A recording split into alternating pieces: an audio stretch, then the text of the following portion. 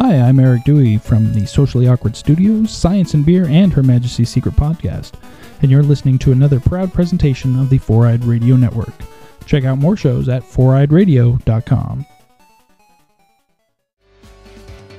Hey there, Eric here from Socially Awkward Studios, and this Four-Eyed Radio presentation is being proudly brought to you by Raven Designs, illustration and design that fit your personality.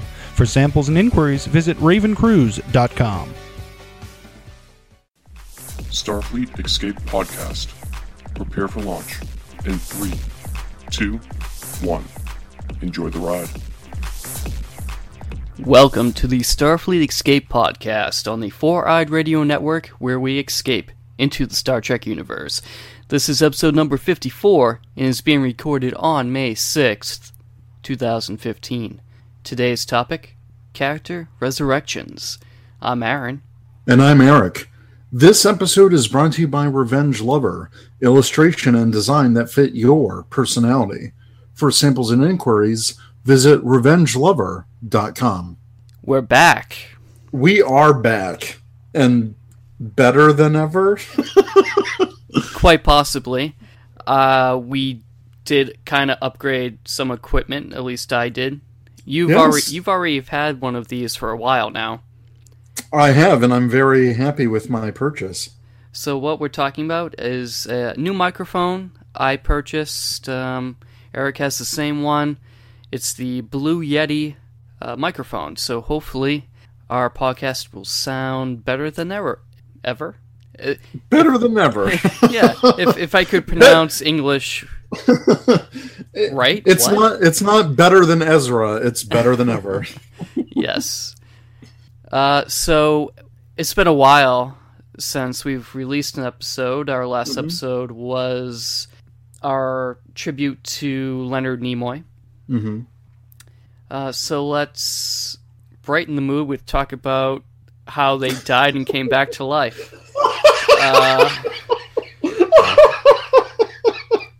I was wondering why we went from Leonard Nimoy's death to character resurrections.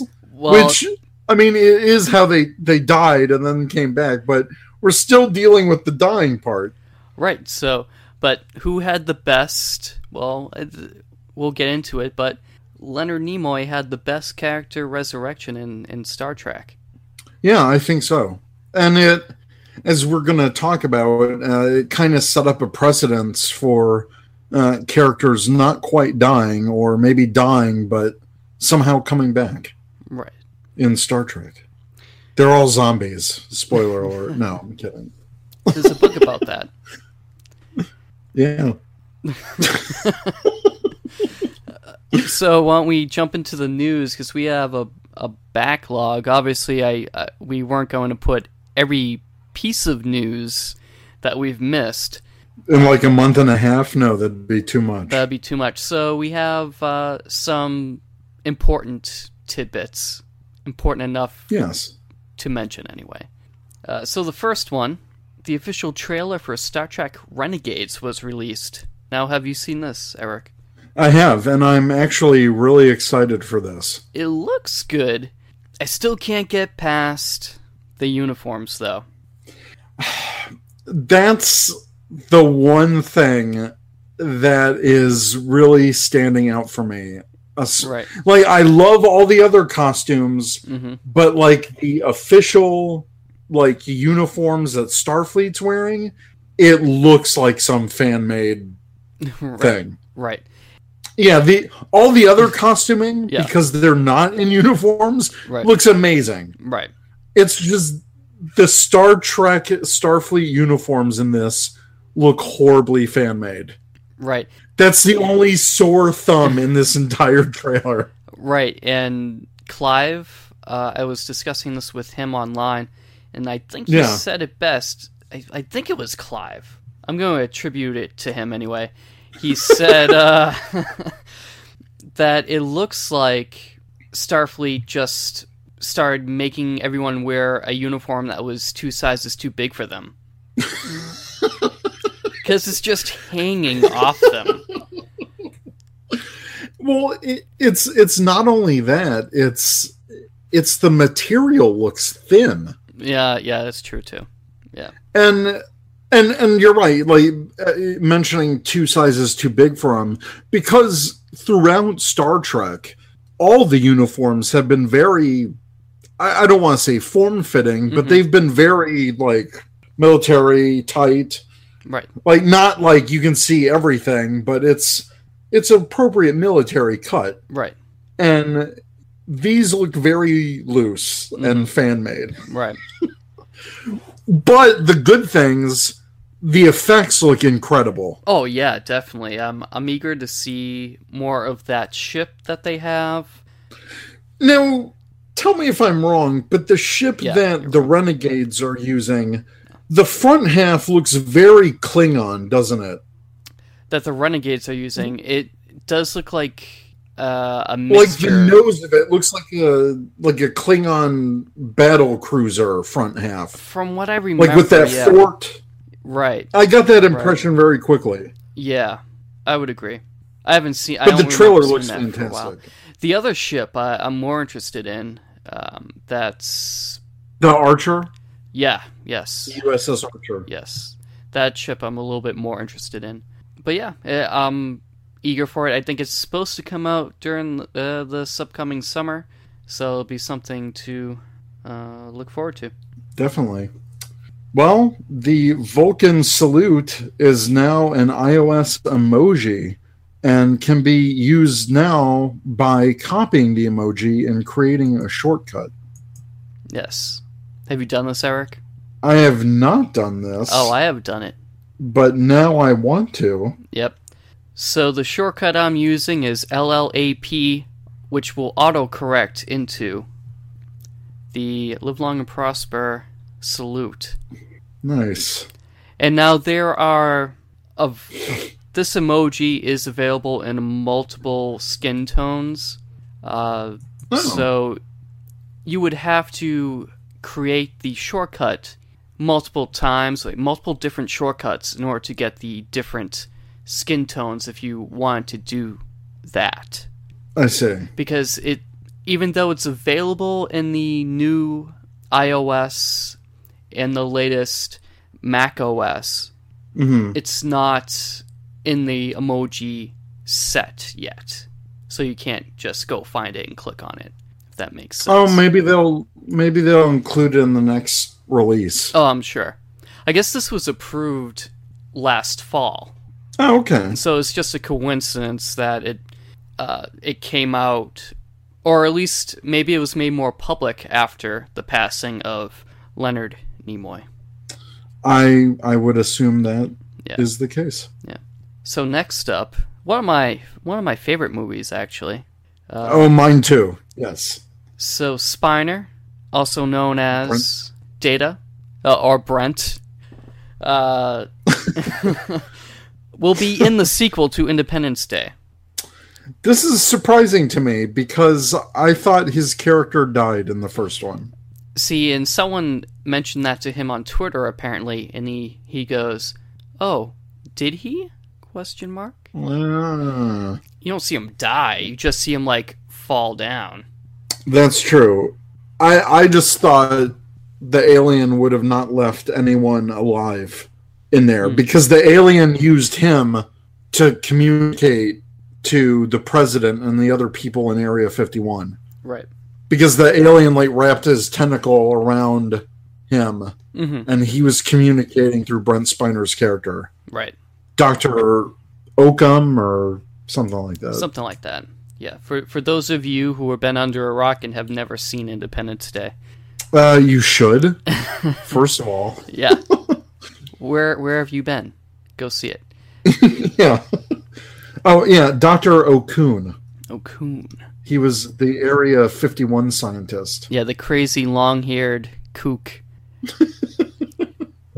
and even back then, because I remember that opened, it actually was supposed to open on Independence Day, July 4th, but the movie opened up 2 days earlier. They pushed up the release date, which was my birthday. Okay. So my birthday that year, my dad took all of us to see Independence Day. Nice. I remember in the theater when I first saw Brent Spiner's character, I'm like, oh my god, that's Data. Right. Yeah, exactly. I had the same reaction.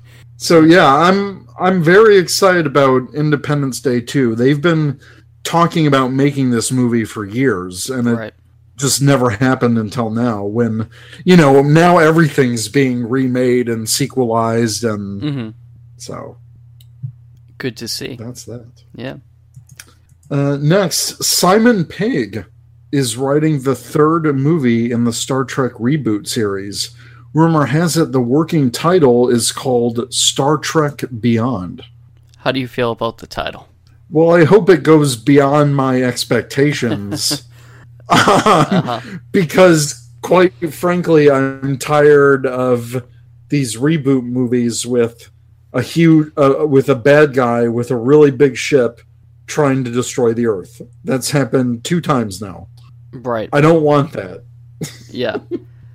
And I know Simon Pegg, he's a big Star Trek fan, and I hope he does the movie justice, because apparently he's saying that, this movie will venture further out into the galaxy than we've seen in the previous 2 films, which I hope is the case, because they keep going back to Earth. Right.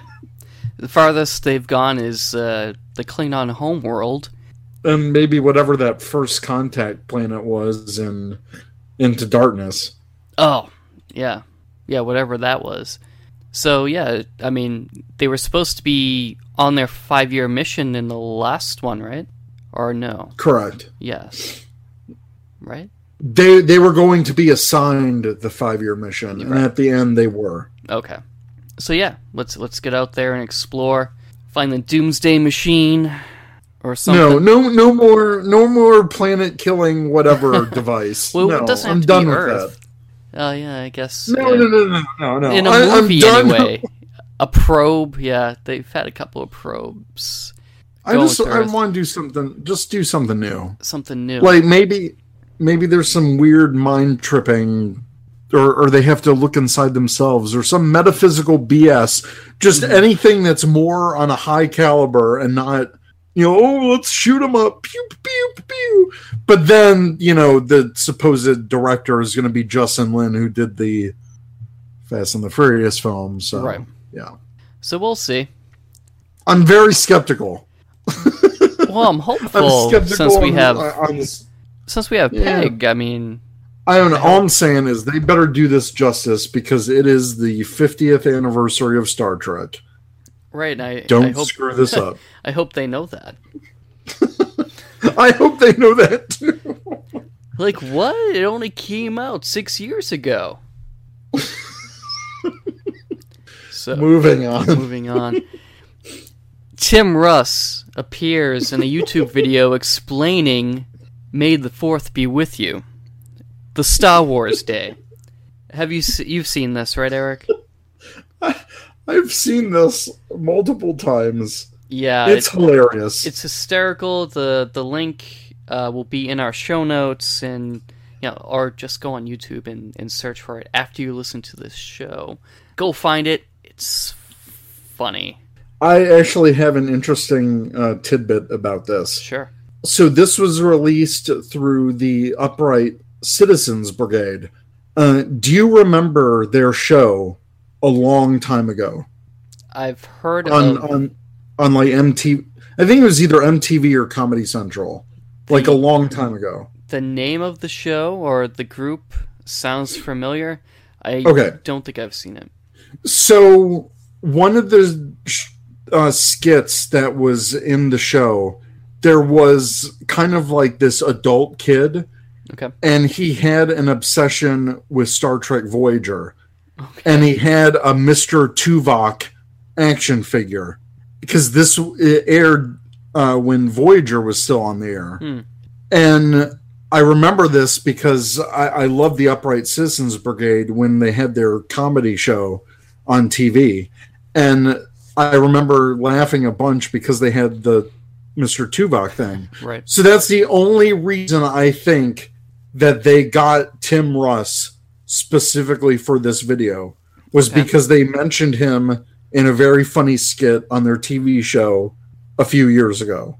Well, a number of years ago. Like 20 years ago. God, don't make me feel old. But there's kind of a little Star Trek connection there.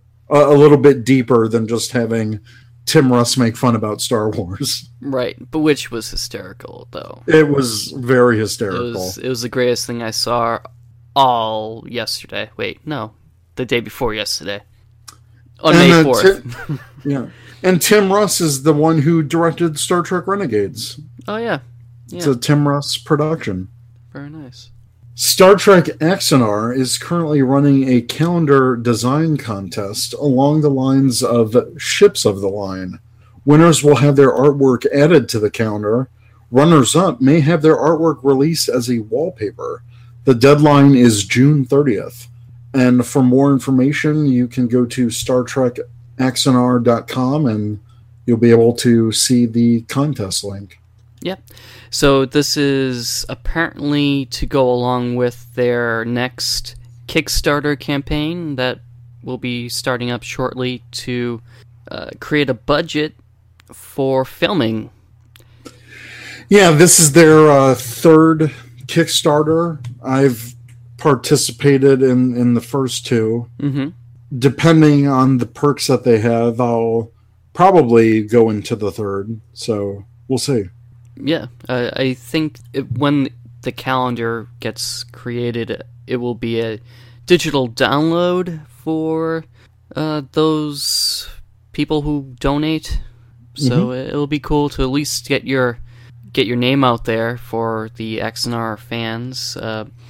Little side note: you can't have any ships or planets that were depicted in Star Trek in your artwork.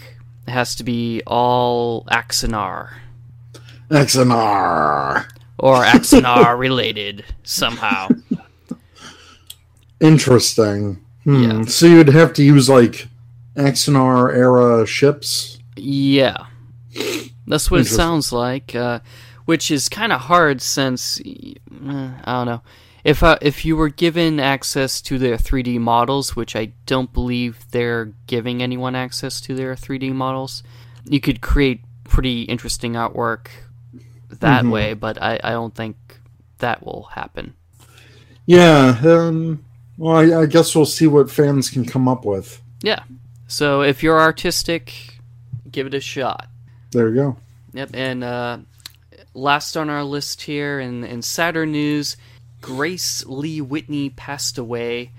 She played Janice Rand in Star Trek, the original series, movies, and an episode of Star Trek Voyager. Yeah, I kind of wish people in Star Trek would stop dying. Well, it's a 50-year property. Yeah, and I know. So, but life goes on. Life goes on. Enjoy it while you're here. And we'll move on to our next segment of the show. Would you buy it? Would you buy this? I would totally buy this. I would too. It's pretty nifty. I'm really thinking about buying this, like literally, like for reals. For reals, it looks pretty.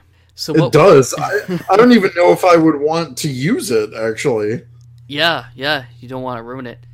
So what are we talking about? We're talking about the USS Enterprise sushi set from ThinkGeek, or available through ThinkGeek for $34.99. It's awesome. So it's the original series Enterprise in a nice stainless steel design, and the nacelles are actually the chopsticks, and it's like a translucent blue. And they slide out of the nacelles. So when they're in the Enterprise, it's made up of the Bussard ram scoop, the red part in the front of the nacelle. Mm-hmm. And it goes through the stainless steel nacelles. Mm-hmm. And there's like this warp trail in the back. And that's what the chopsticks are made out of. And you can lift the saucer, the top half of the saucer off, and that's where you pour your soy sauce. It's fantastic. Right. And it's attached to a wooden board, which looks very nice. Very handsome design. Yes. So you've got your nice sushi platter and everything all in one. Now, I don't know. Like, if I bought this, I don't know if I would ever actually use it. It's too pretty to use. Now, do you like sushi? Oh, I love sushi. Oh, you do? Okay. Absolutely. Do you? I don't, but I have eaten it in the past because of reasons. But you don't like it? I don't. Okay. But I've eaten it, and I probably will have to eat it again in the future. Oh, I see. So, but you would get this for just aesthetic value alone. Oh yeah, just for that alone. And I would eat, I don't know, I'd put like a bowl on the piece of wood. I'd take out the nacelles, right? I'd put a bowl of rice there. Ah. And maybe some kind of sauce. And maybe some other meats that I put in the bowl, and I can use and dip into the little saucer. But see, even if I had this, as much as I love sushi, I don't think I would want to use it. I've got the Enterprise pizza cutter, and I've used that once. I used it once, I cleaned it, never used it again. I use that all the time. It's like just in my utensil drawer, like being scratched up. but to me, it's a nifty collectible. Oh yeah, no, I feel the same way. But you know, at the end of the day, I'm gonna use it for what it's meant for. Well, there you go. Yeah, just like the bottle opener, the Enterprise bottle opener that I have. I kind of don't want to use it because the little metal prongs are being like scratched as I'm like popping the lids off my adult beverages. Well, I would totally buy this. Yeah, I would too. In fact, I would probably ask for this as a Christmas present.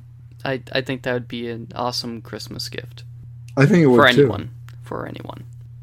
Maybe this will make our holiday gift guide. Oh, it definitely will. Definitely will. So, nice.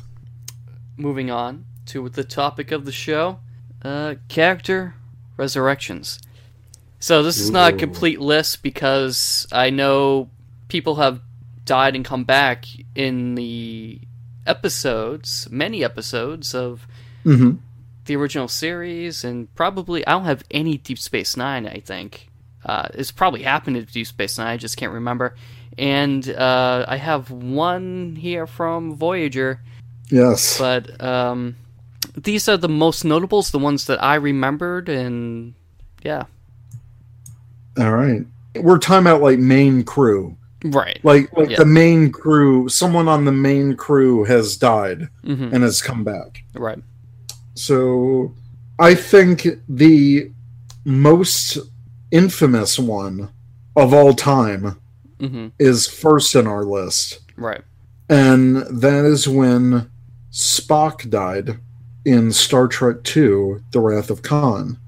He very famously sacrificed himself to save the ship by being exposed to lethal amounts of radiation in the warp core, allowing them to warp out of danger.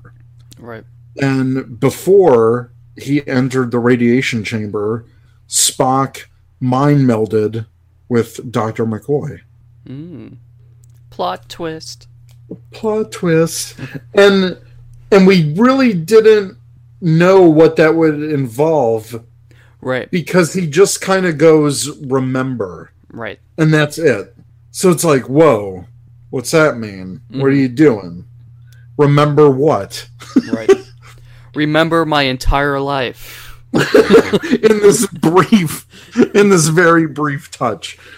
I think, to me, this is one of the most hard-hitting deaths in Star Trek. Oh, yeah. People cried. I cried. I cry almost every time I watch it. Yeah. It's not only the death, but then the funeral scene. Oh, God. Oh, it's just... That moment when Kirk, like, his voice cracks, when he's like, his was the most human, like, that, when that emotion hits him, we may say a lot of things about William Shatner, but you could tell that wasn't just acting for him. That was like he was potentially losing a friend that wouldn't work on these movies again. Mm-hmm. Like from a real world point of view. But also it had to hit him hard just because of all of the things that Kirk and Spock went through throughout the series and the movies. Right. So it's just, it's really hard. And after Leonard Nimoy's death, I don't think I'll be able to get through watching Wrath of Khan in the same way ever again, to be honest. It definitely will leave a tear in your eye. Yes. Yeah. But we're not just talking about deaths, we're talking about the resurrections. Right. So, in Star Trek 3, The Search for Spock, so McCoy is carrying what basically his soul, and they call it his Katra. Mm-hmm. And through a mind meld, his Katra is reunited with his body that has been regenerated because of the Genesis planet. Yes, because in at the end of the Wrath of Khan, when they ejected his body, it kind of swung around the Genesis planet, and you saw that like ding, that sparkle. Mm-hmm. So little do we know at the time, or audiences knew at the time, but that actually landed on the Genesis planet as it was still being formed, and some of those regenerative properties brought his body back to life. Right, not just back to life, but regenerated it back to I want to say an embryonic state where he just grew up again.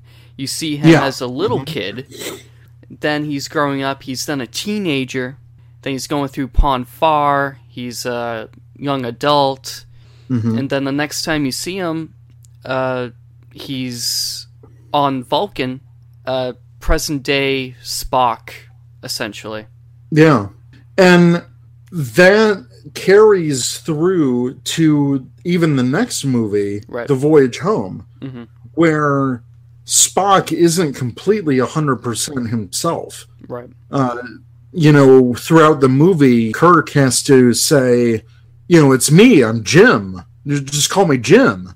We're friends. Right. And so his memories weren't fully integrated, and his personality wasn't fully integrated at that time yet. So it was kind of interesting when you're watching the movies to see this kind of mini arc where Spock has to essentially rediscover himself. Right.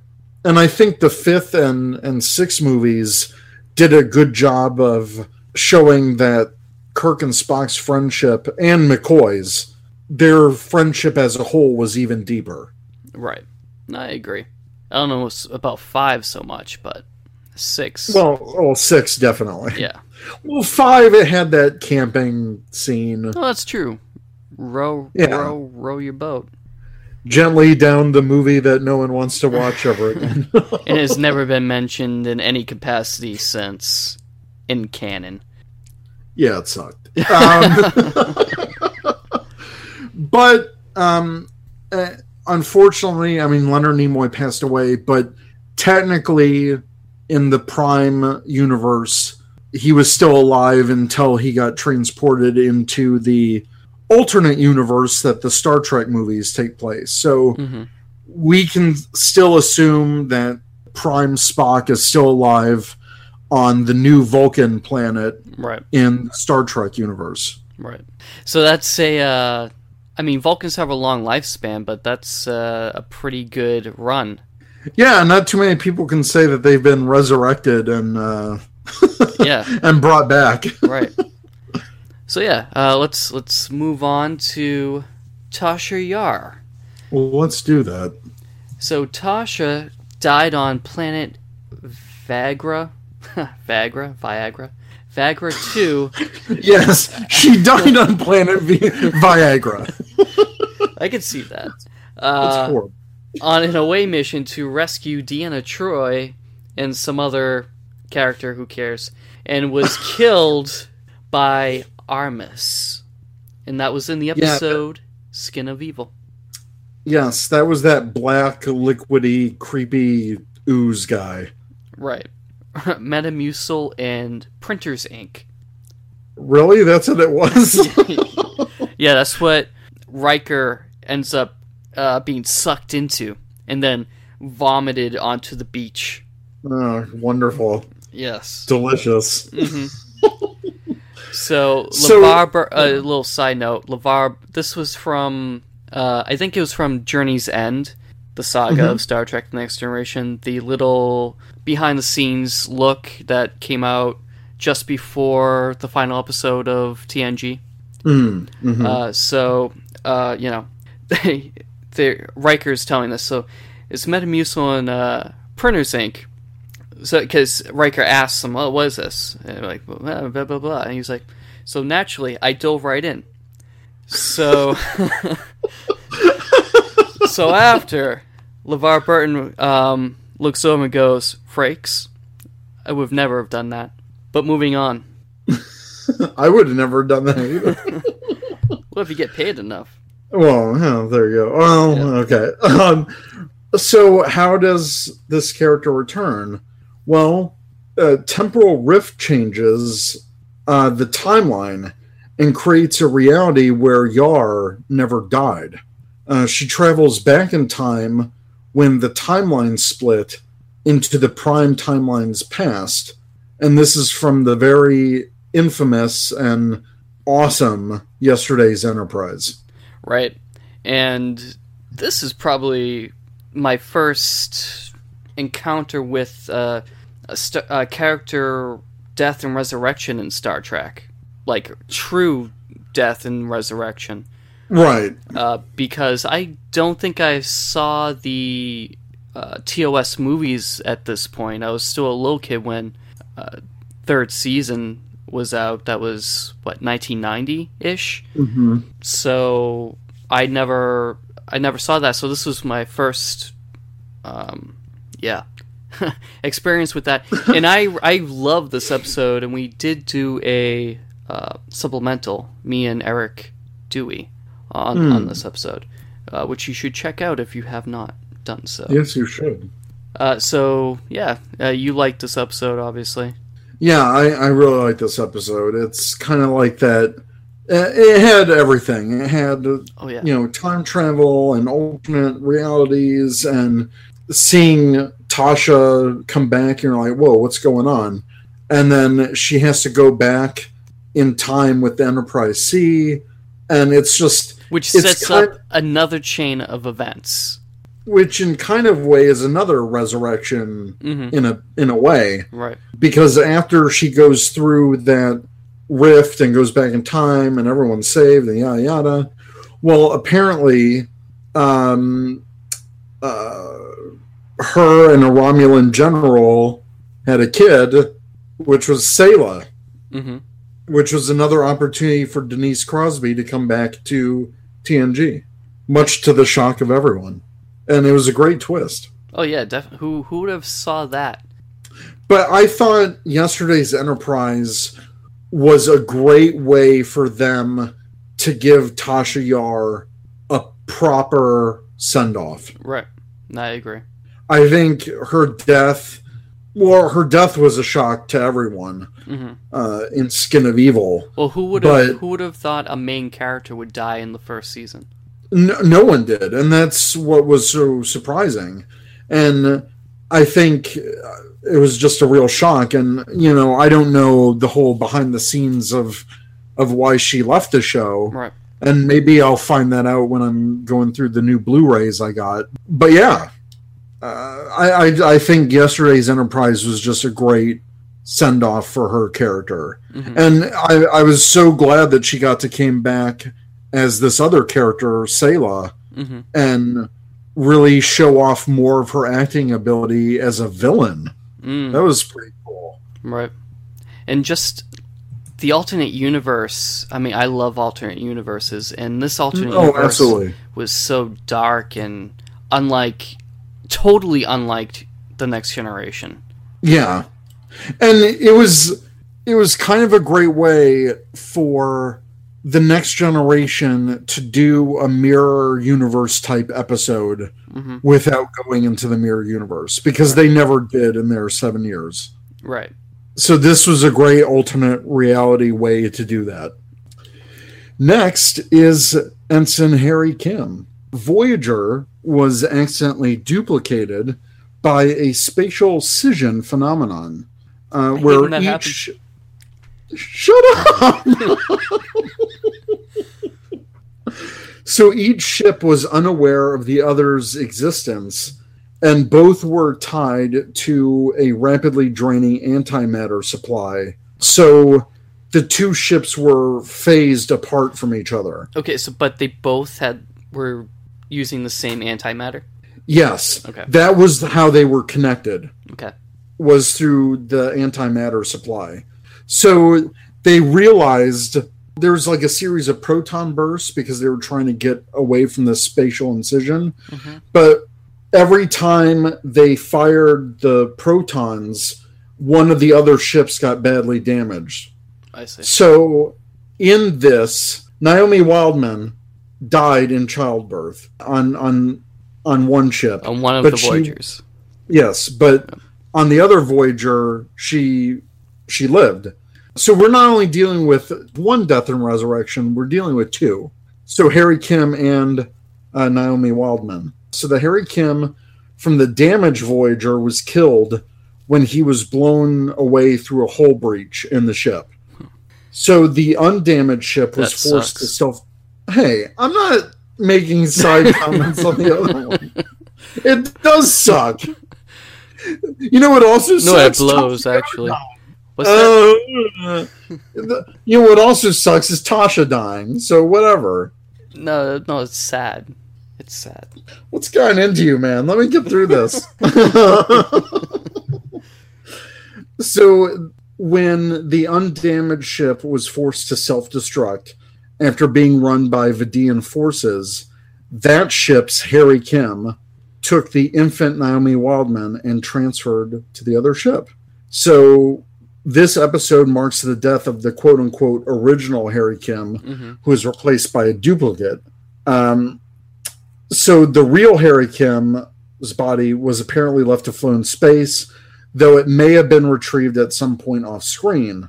The non-canon game Star Trek Online, with their new Delta pack, suggests that the Kobali rescued his body at some point.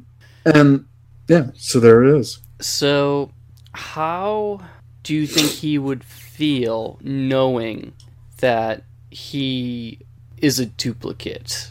Do you think that would change how he would go about his daily life? Or do you think other crew members would look at him differently? Well, here's the thing. At the end of that episode, which is the episode Deadlock, he actually has this talk with the captain. But basically the point is the split occurred as soon as they were stuck in that spatial scission. So everything is the same up until that point. So just him dying and him living, it only happened within a span of a few hours. So there's nothing really different about him. Okay. Because they were split with that one point. Right. So the episode does address this at the end, because he's like, well, but your Kim died and I'm here. But they got over it pretty quickly. Right. So it's not something drastic like the transporter accident that created William Riker and Thomas Riker, and then 15 years passed. It's nothing that drastic. No, and it's actually a really good episode if you do ever care to watch it. It's I've seen it. Yeah. I thought it was good. I haven't seen it in a long time, but I do remember this episode. But yeah, so it's nothing drastic. It was only by the time that Harry died, when he was sucked out into space, and when they solved the problem of blowing up the other ship, it was fine. Like, I mean, nothing really drastic could happen personality-wise during that time. Right.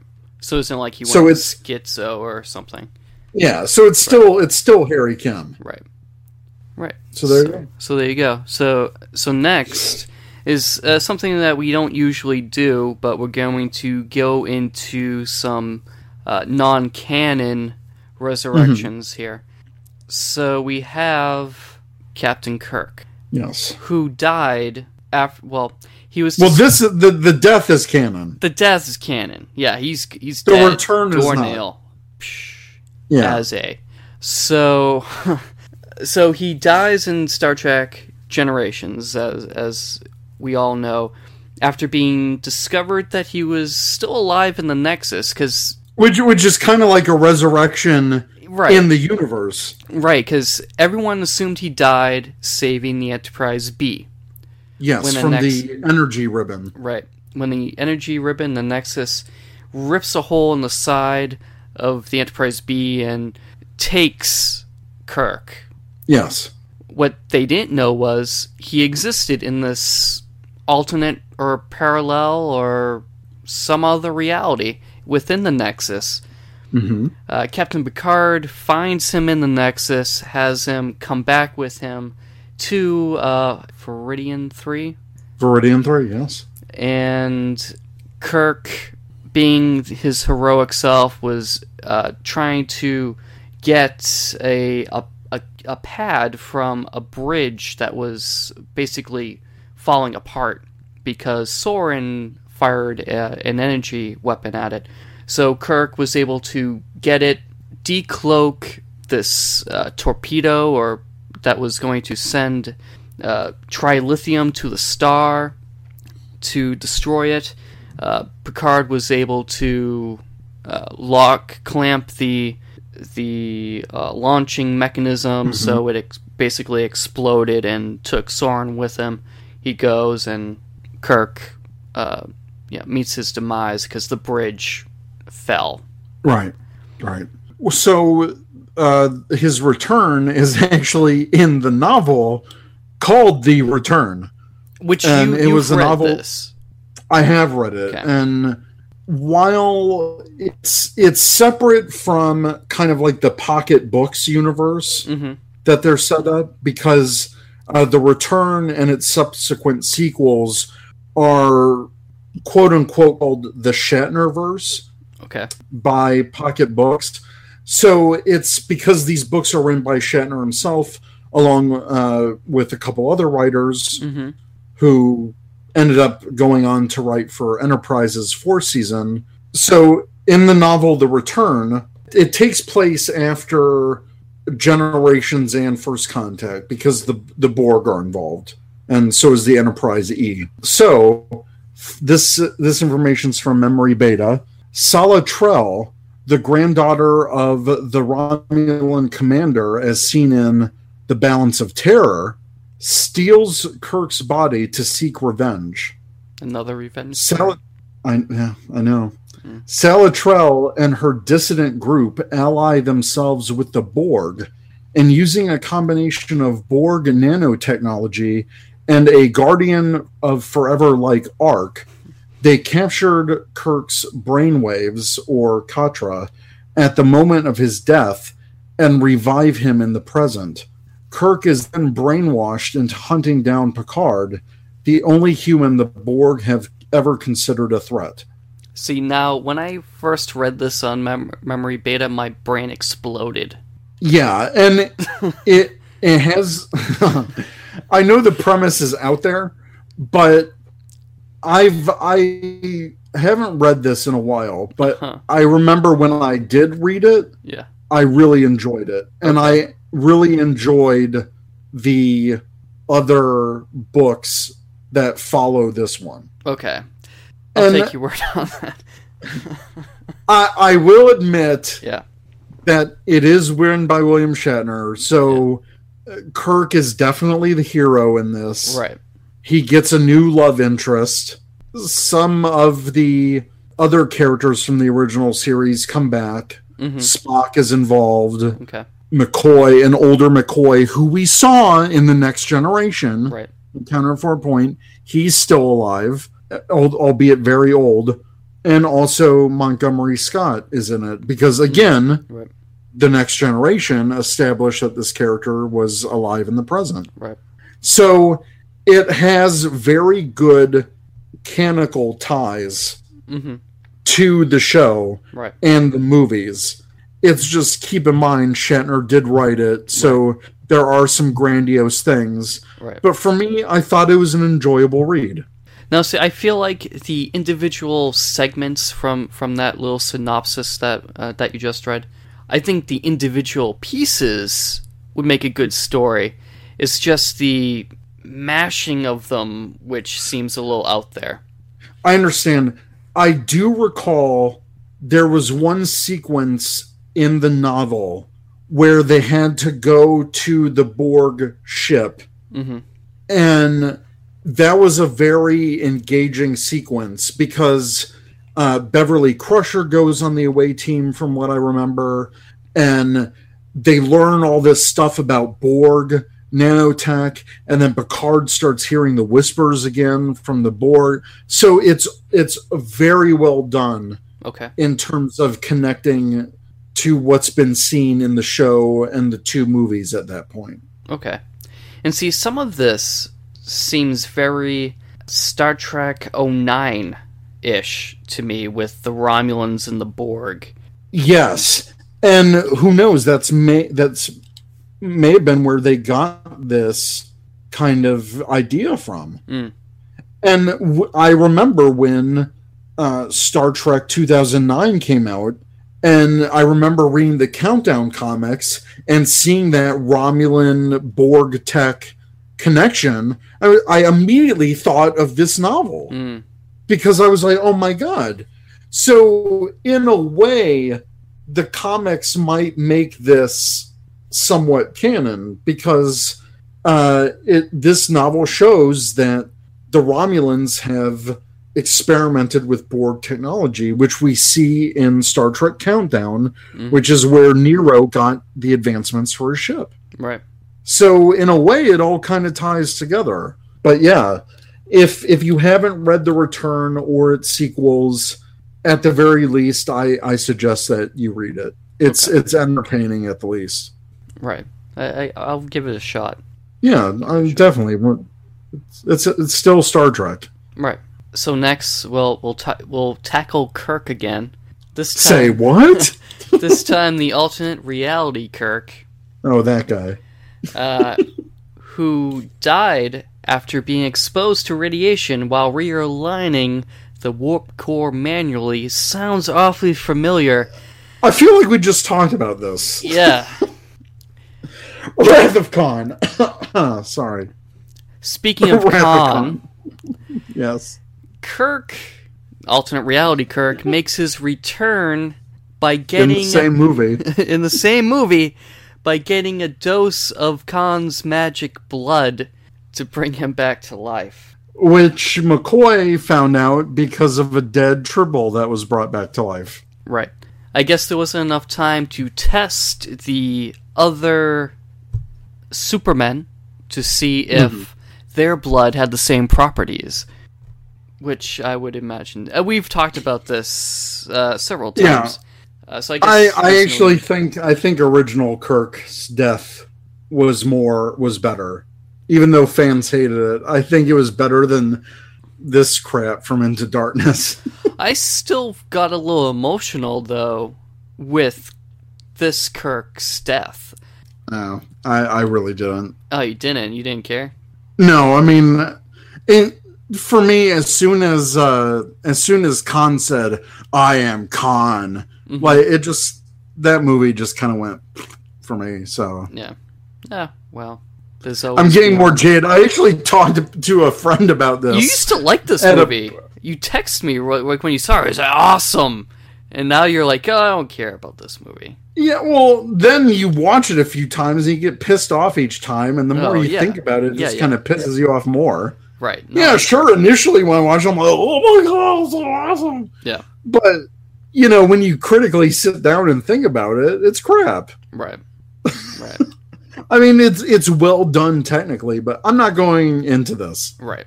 Yeah. I'm not going into this. We won't have a debate on Into Darkness. No. This isn't the time or the place. This isn't the time to be talking about time. We don't have the time because we're moving on to the next death. No. This time is Data. This is his first death. His first death. So, after finding Data's head in a cave in San Francisco, the Enterprise investigates, and Data is pulled back in time to the 1800s, where he meets Mark Twain, and he's subsequently killed by these aliens, the Davida 2 aliens. Right. This was Time Zero Part 1. Well, in Time Zero Part 2, they were able to take Data's body back to the future and connect it to his cranial unit, which had been in a cave for over 400 years. Right. So Data's head is much older than his body throughout the rest of his run. Interesting. Yeah. Well, we at least know that his body is built to withstand the test of time. Right. If it already survived 400 years, at least his head, right. And it's still functioning. And that's the credit to Dr. Soong's brilliant engineering. Right. They didn't take his head back because they had to leave it there so that they could find it. And, whoa, time loop, man. Right. Predestination. So, this isn't my favorite episode, but it's not bad. A decent two-parter. It's a nice time travel story, too. Yeah. It's cool to see them out of place in the 1800s. Well, then we get a much crappier version of that in A Fistful of Datas. So that's true. That's true. A whole lot of data. Moving on, his second death, jumping into the vacuum of space through a hull breach in the Enterprise E, he boards the Romulan ship, the Scimitar. Data utilized a prototype emergency transport unit that was in his forearm to return Captain Picard to the Enterprise. With the Thalaron radiation weapon seconds away from firing, Data used his phaser to destroy it, which then destroys the Scimitar and Data. Right, and how'd you feel about that? I know a lot of people give Nemesis crap, but going back and watching it, I still really enjoy the movie. And Data's death was still very impactful. Right. And even with B4 there? Even with B4 there, and I know that, B4 is technically the cop-out, which it is, we'll see in his return. But still, the character of Data sacrificing his life and to have his last goodbye be with, Geordi and then Picard, who are the two people on the crew that were his best friends, right, was very touching. And I thought if this was the last time that we would ever see the TNG crew, it sucks that Data had to die, but I think they did it in the most respectful way possible. And it was still emotional for people who knew Data throughout the years, or who watched him throughout the years. Right. For me, it's a little bit less than impactful than Spock's death, but it was still as shocking as Spock dying in Wrath of Khan. Right. And I thought this movie was trying to be the TNG version of the Wrath of Khan. Yeah, and I can see why people dislike it, sure, but having rewatched it over the years, I've actually liked it more. It's still got some spectacular action sequences, especially with the ships fighting. Right. That was really cool.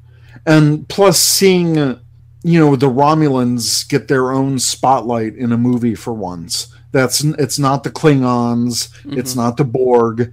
The Romulans finally get their own type of movie in the Star Trek movie franchise, which I thought was great. So that's why I actually found it kind of funny when Romulans were the bad guy again when Star Trek 09 came about. Right. So, yeah. I see. So his return again is non-canon? In a way, because some people consider Countdown to be canon. I suppose. This is also the in the Star Trek Online universe. Okay.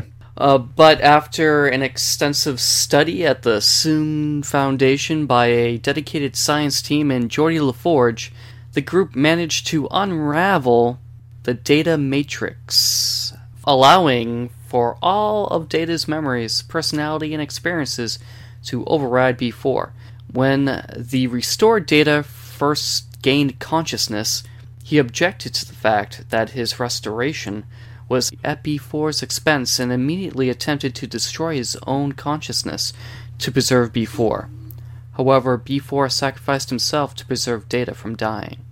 Through this, the android was able to help the Soong Foundation in upgrading the positronic brain and help in the recreation of the emotion chip originally developed by Dr. Soong.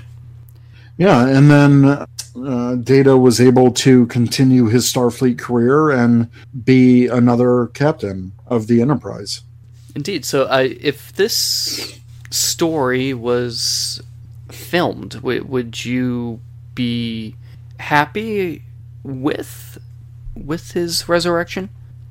Yeah, I mean, because if there was another movie, I mean, they were setting it up anyway in Nemesis, with Data downloading all of his consciousness into B4 anyway. Right. So everything was already there canonically to happen. Yeah. So if they film this and that's what happened, I would be more interested to see a movie that focuses on that moral decision and that moral argument. And then B4 actually saying, or basically B4 sacrificing himself. Maybe he doesn't feel that he'll ever, grow, and he's sacrificing himself so that Data, who's maybe the better android, can continue living, which might be a really touching story if they did it right. And I feel if they had the right writers behind it, it could be maybe even an interesting follow-up to A Measure of a Man. Interesting. Yeah. So I feel that if they did something like that, it could be a really thought-provoking movie or at least a side story. So, yeah. Interesting. Now, I would imagine, couldn't B4's essence, his memories and experiences be downloaded into a computer and stored for potential resurrection itself into another Soong-type android that they could have been working on? Maybe, and maybe B4 doesn't have to sacrifice himself. Maybe this Soong Foundation can store his consciousness in maybe like some kind of positronic memory core or something. Right. And if there is this Soong Foundation, maybe they could build another body. And B4 could live too. And this is, I mean, Data is, he is an android. He's artificial. His brain is electronic. Couldn't you dual boot, essentially? Like, you can dual boot a computer into Windows or Linux. So you're suggesting almost have a split personality in Data. Right. Which we've seen before. We've seen in the episode Masks, Data has had multiple personalities within him. But the thing about that is, even in humans, split personality is considered a disorder. Right, so I wouldn't say having them run at the same time. Right, but but then you get into the question of when would Data decide to switch control over to B4? When would B4 switch control of Data? Right. Would it be an equal shared time thing? How would that impact his duties? Right. There's multiple questions that come up. If he had this, could he still serve as a member of Starfleet? That's a lot to consider. That's true. And the possibilities are pretty fascinating. Yeah, definitely. And maybe B4 thought that that's why he could sacrifice himself, so that Data could not be worried about him or have to deal with the split personality scenario.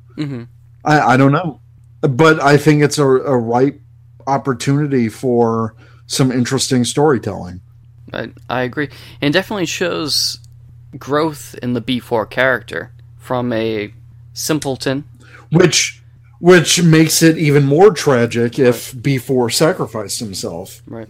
Because sacrificing yourself for someone is a very human trait. And again, that's why I think this could be an amazing kind of sequel to Measure of a Man. Right. If done right. So that's my thoughts. Someone get a Kickstarter ready. Yeah. And then credit us.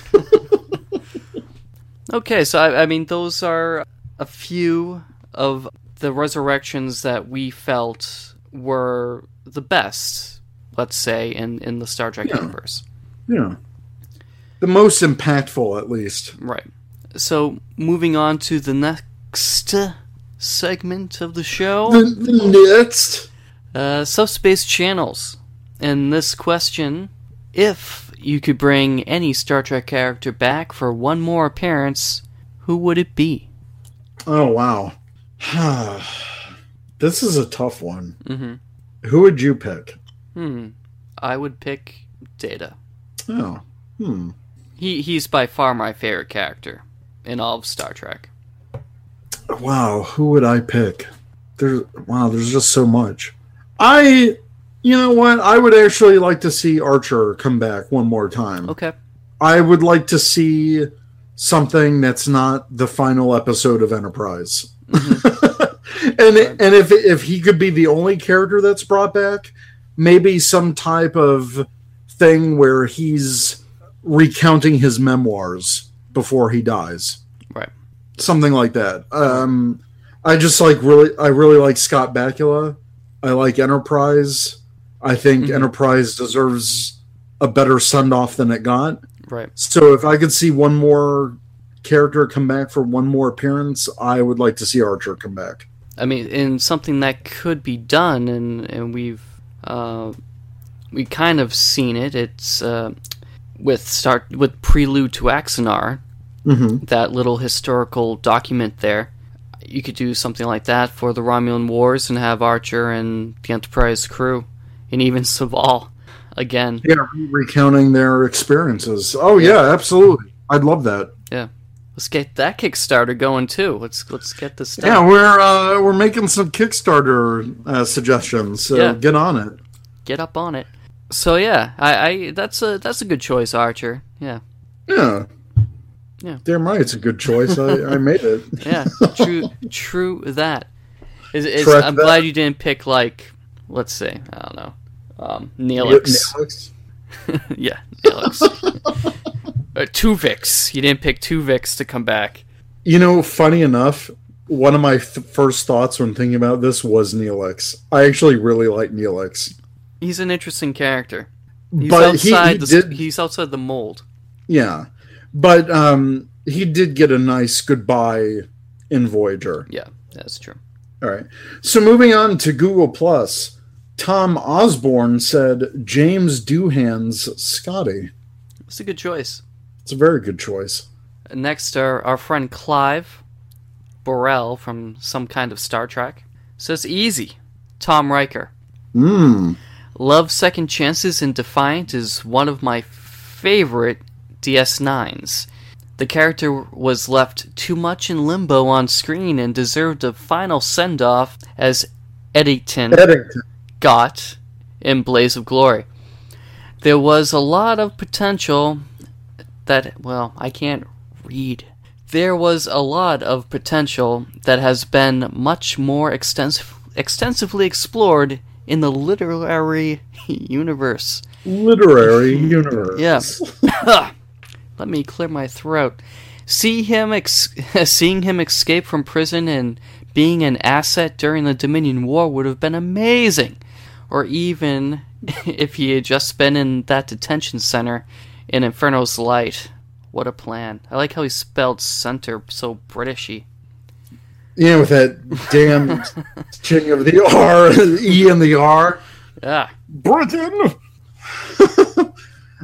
Yeah, Tom Riker. That's a great character to have come back. Yeah.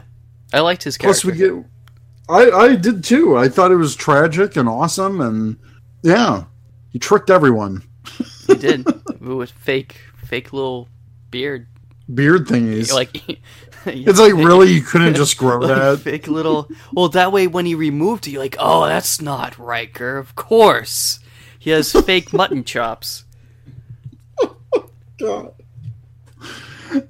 Dude, they have medical technology in Star Trek that can, like, make new skin. You're telling me that there's not some advice in Star Trek that can, like, foster follicle growth? I don't know. I mean, come on. I mean, it isn't like, well, we've seen him grow a beard, so it isn't like it's something that he can't do. I think they just did it to for the shock value. Yeah, to accentuate the point that this is not Riker because he has a goatee. Oh, he's evil. He has a goatee. Oh, Lord. Yes, the evil goatee bastards in Star Trek. Right. I think that's one of the banned hairstyles in Starfleet. Apparently, yeah, it must be, right? Just don't. You can have a beard, just no goatees. That's the universal symbol for evil. Apparently. So next we have Ganeris Mafinawa. This person said, I would like to see Patrick Stewart back on screen again, but really would just like to see another TNG movie as a proper conclusion. But that isn't too likely unless it's fan-made. I agree. I would like to see Picard again. Yeah. I like Patrick Stewart. It seems like Patrick Stewart can't age either. Like, right, he's aged very well. He still looks good. Yeah. Like, give that man another Next Generation movie. Come on. Earl Grey does a body good. Apparently, I'm going to have to start investing. True that. So the next few entries here are by two people, and they're posted here as they posted online. So I'll take Eric, and you'll take. Wait, maybe you should take Eric. I'll take Eric. You'll take Eric Swigger, and I'll take Lindsay Jones. I bet you would. Okay, so Eric Swigger said, I want one last TNG movie with Q. I agree. I would like to see that. I would love to see John Delancey in a Q movie. That would be amazing. I think that's what they should have done. That should have been Nemesis. The farewell. Oh my God! Because Q was with them from the beginning. Exactly. So to have the last TNG movie with Q, that would have been brilliant. Yeah. Bookends. Damn it. They didn't think of it.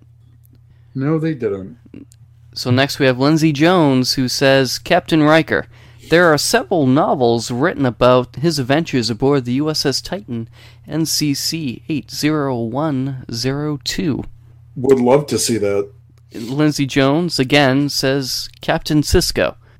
Another great one. And then Eric Swigger says, Riker and Sisko meet up with Janeway, and they all go back in time to save Archer from a crazed, portable, wormhole-wielding Picard.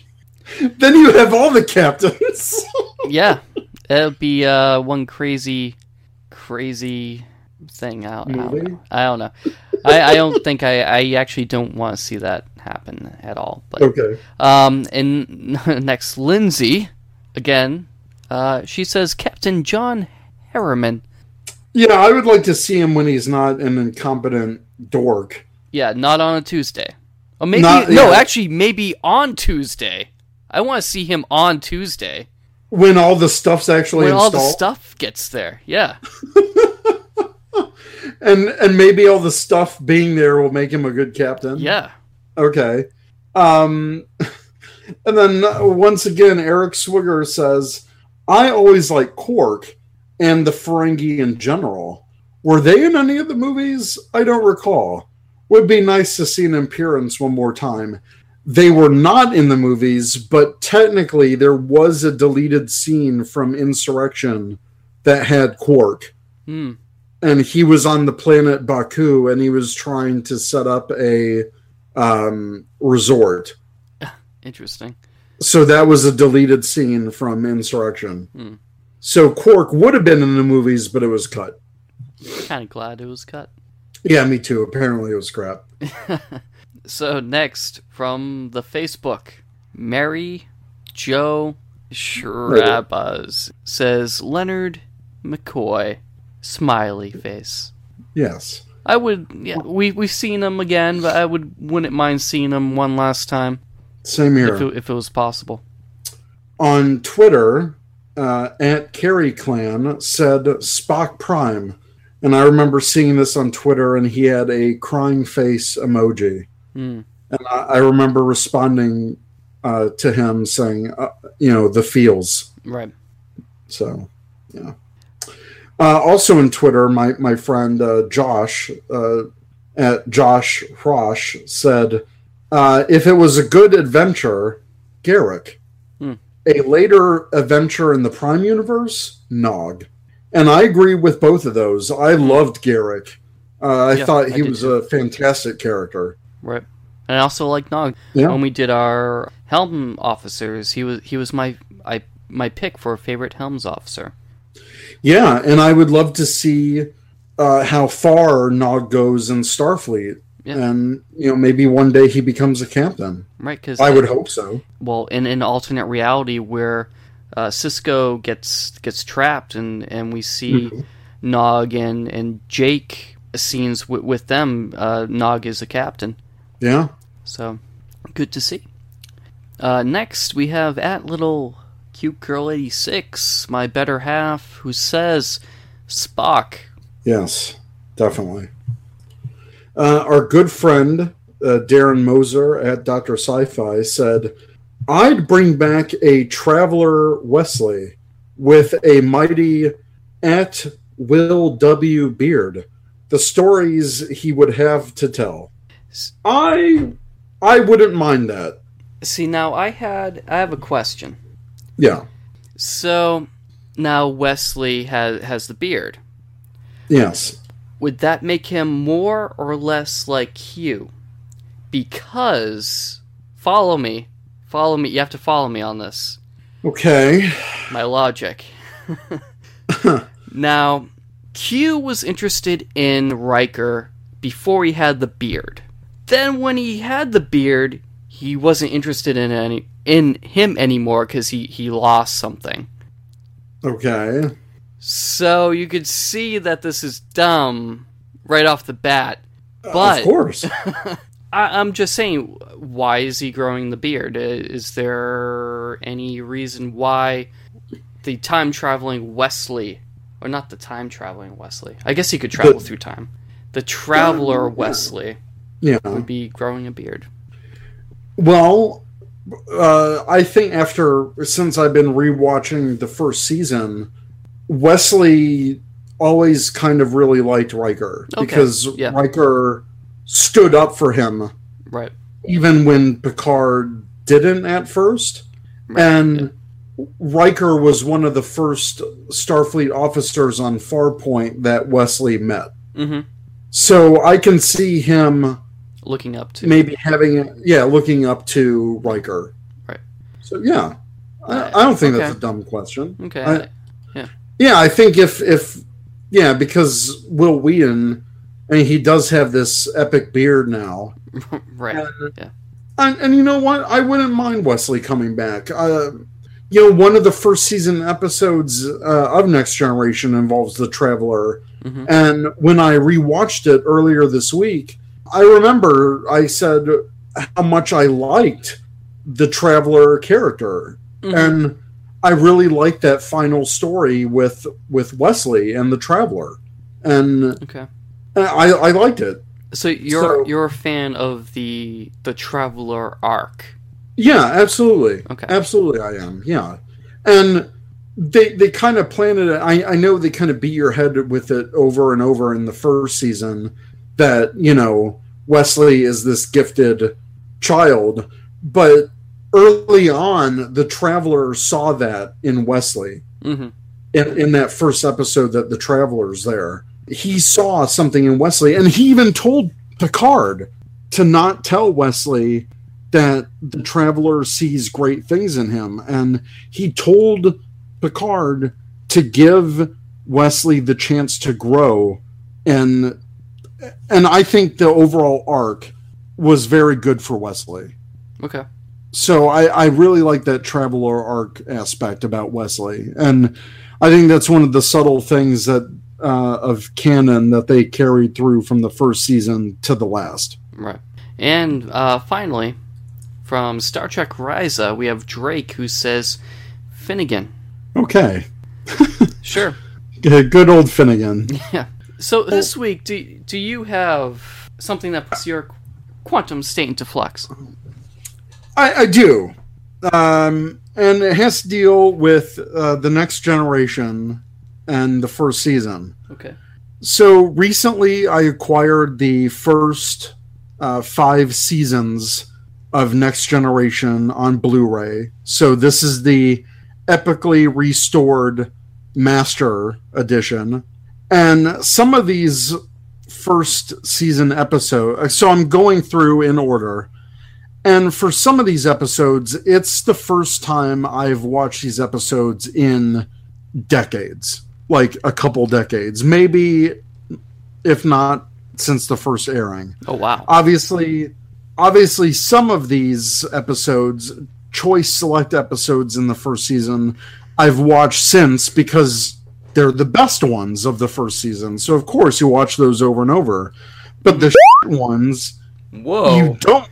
All right, I'll be straight up right now. What's gotten my quantum state of flux is how bad the majority of the first season of TNG is. Okay. That's not. I'm not saying that every episode is bad. I mean, there are some things in every episode that you can see if you know the series. You see where those story threads build and evolve. If you're a huge fan, right? So the first season sets a ton of groundwork for what's to come on later seasons. But the thing is, sometimes you have to suffer through just some of the most god-awful episodes. Mm-hmm. Like, God, what's that one? Angel One? No, I haven't gotten there yet. Oh, okay. But, like, the Justice episode, mm-hmm. where, everyone's on that happy planet and they're all running around half naked. Right. And then they've got these death rules if you commit a crime in the death zone or whatever. Right. And that's what Wesley does. And it's like, oh, dear God. And they're so happy. It's like, shut up. Right. I think elements of that episode are good. Yeah, there are elements that are good. But I thought, really, it's just a planet of beautiful white people? Like, what's happening here? It's weird. Another one, I thought the Ferengi, like in the last Outpost. Yeah. It's not that the episode was bad. Right. Like, I liked that the Ferengi, I mean, at least the Ferengi Damon in this episode was just snarling and he was very vicious. Mm-hmm. But then when they got on the planet, they're always like, and they're all like, and yeah, they have always had their hands up like this, and they're just, and they suck. It's like, this is right. horrible. But again, what's a saving thing about this episode? The whips. It's this idea of the Takan Empire, like an empire that predated the Federation, that was technologically advanced, and whoa, this is like it was the last outpost of the Takan Empire. And what intrigued me about the last part of that episode was, Riker passed the test or whatever, but the guardian of the Takan Empire said, I'll be here if you need me. And it's like they had such great power and technological advance. It's like, I wonder why we didn't see a follow-up story to that. There were so many episodes that could have used the follow-ups. Exactly. Especially early on in the series. Yeah, and there are some shining great episodes in the first season, like Skin of Evil that we mentioned earlier with the death of Tasha Yar. Mm-hmm. That's crazy. Conspiracy, that's just one of the most brutal Star Trek episodes. I mean, brutal in terms of just the goriness. Mm-hmm. Which that episode should have had a follow-up. Oh, absolutely. And, there is a lot of good that came from the first season, like Q. There were 2 Q episodes in this. So that was a great thing that carried on through the rest of the series. Data Lore is another episode that had multiple impacts into the future of TNG. So there are good examples, but there are just some moments and some episodes in the first season that are just absolute crap. And it sucks for such a great series like The Next Generation. Yeah. But I will say, revisiting the series, and especially these early episodes, which I haven't watched in a while. Mm-hmm. I mean, I was 5 at the time when the show came out. And so I do remember some of these, and I did go back when I was later and watch some of these, obviously through syndication and reruns. But again, there's just some stinkers in here, and it's a shame. But I will say it is easier to watch these early episodes with the remastered graphics, because I don't care how crap of an suck in HD. Yeah, it sucks, but it looks really great in HD. So that's what has lately been putting my Quantum State into flux. I see. So that would be your selling pitch for anyone buying the first season Blu-ray. It sucks, but it's HD. No.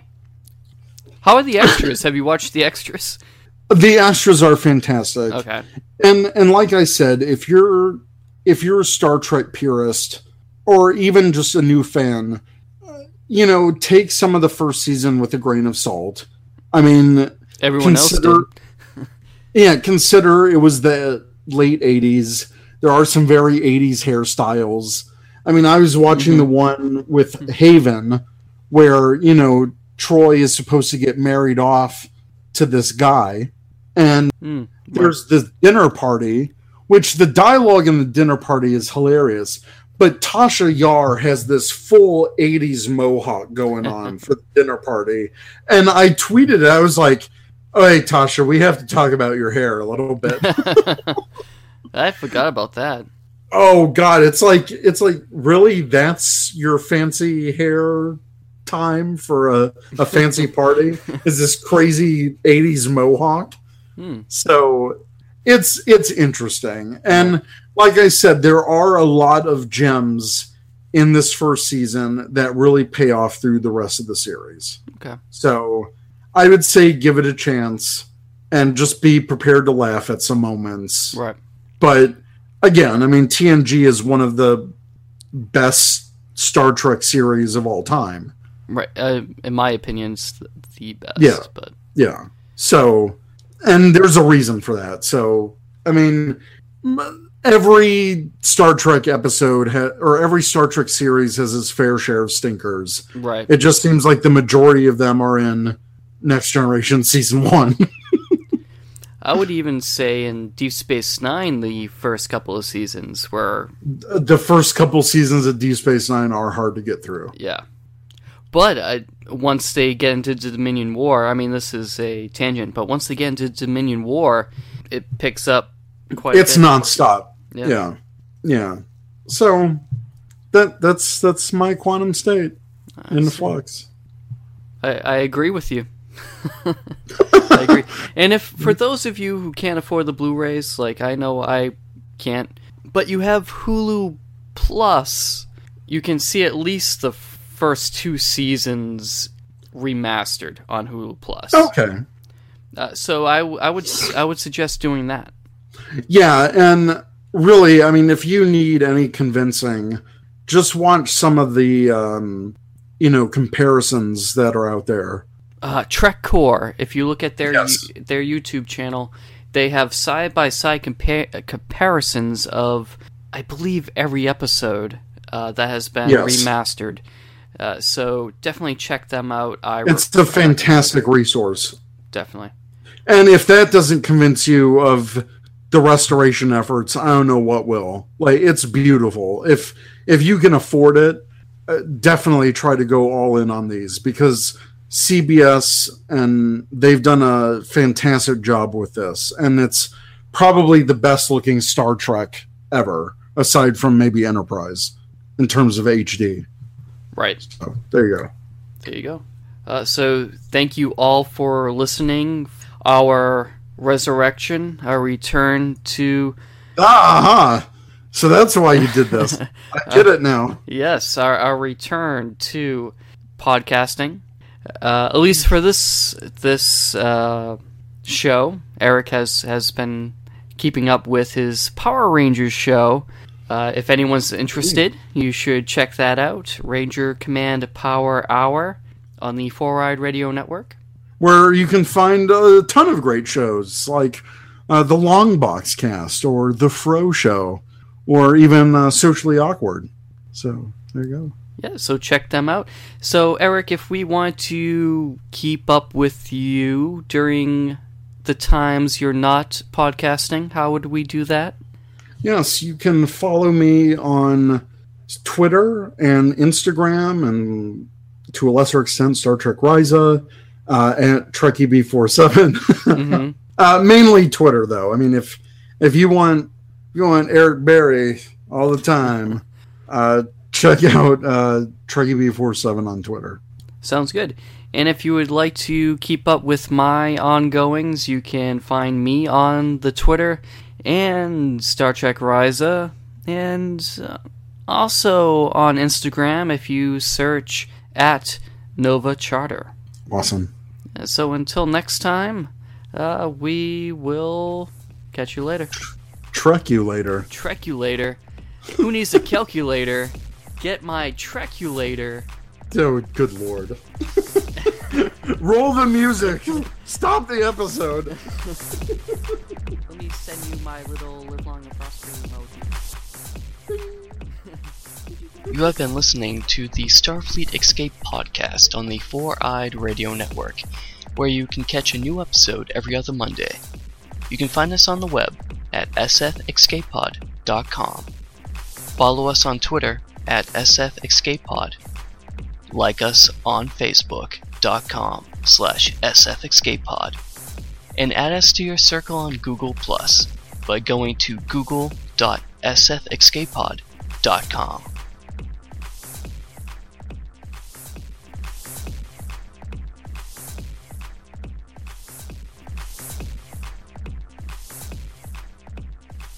This has been another proud production of the Four Eyed Radio Network. You want to see more shows, go check out www.foureyedradio.com, you winkers.